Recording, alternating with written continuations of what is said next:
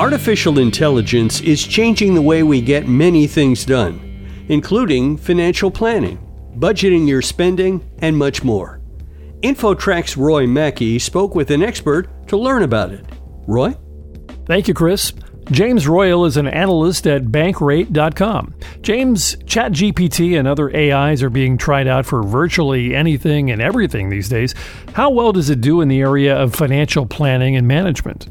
Well, one of the great things about AI and ChatGPT in particular is you can ask it any kind of thing about your finances, and it can help you manage that, whether that's paying down debt, building a schedule to pay down your debt, saving money, analyzing your finances and building a budget, or my personal favorite, building a wealth plan for you based on your assets and income and the amount of money that you want to accumulate. And so I think it's a great thing for allowing people to plan their finances. But it's not without some downsides.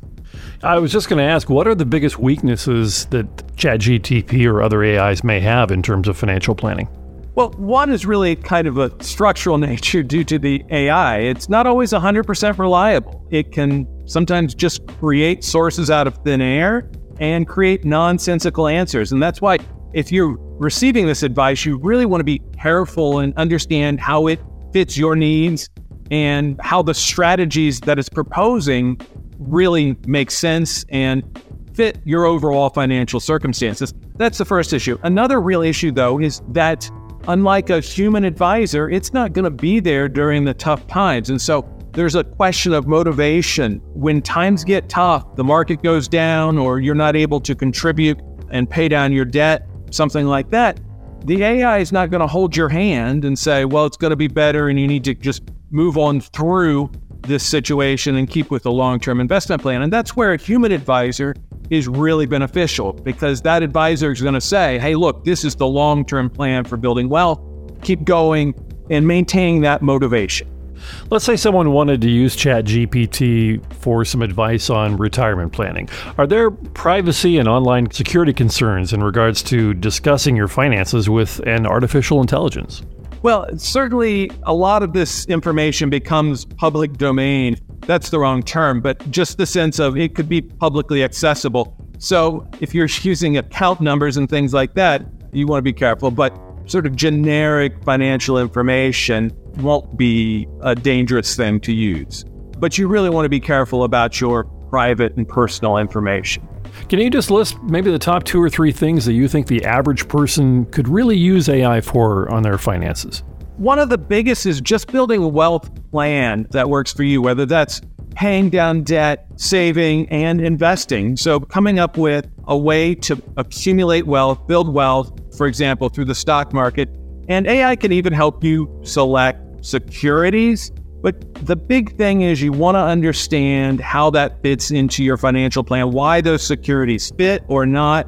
And it's just an AI. And so who's going to stand behind those recommendations? But that, in large strokes, is the key thing, is building wealth. And it can help you do that. You can really ask questions in normal everyday language, normal speaking language, and come up with a solution. So I think anything around those financial issues is really accessible for somebody using AI.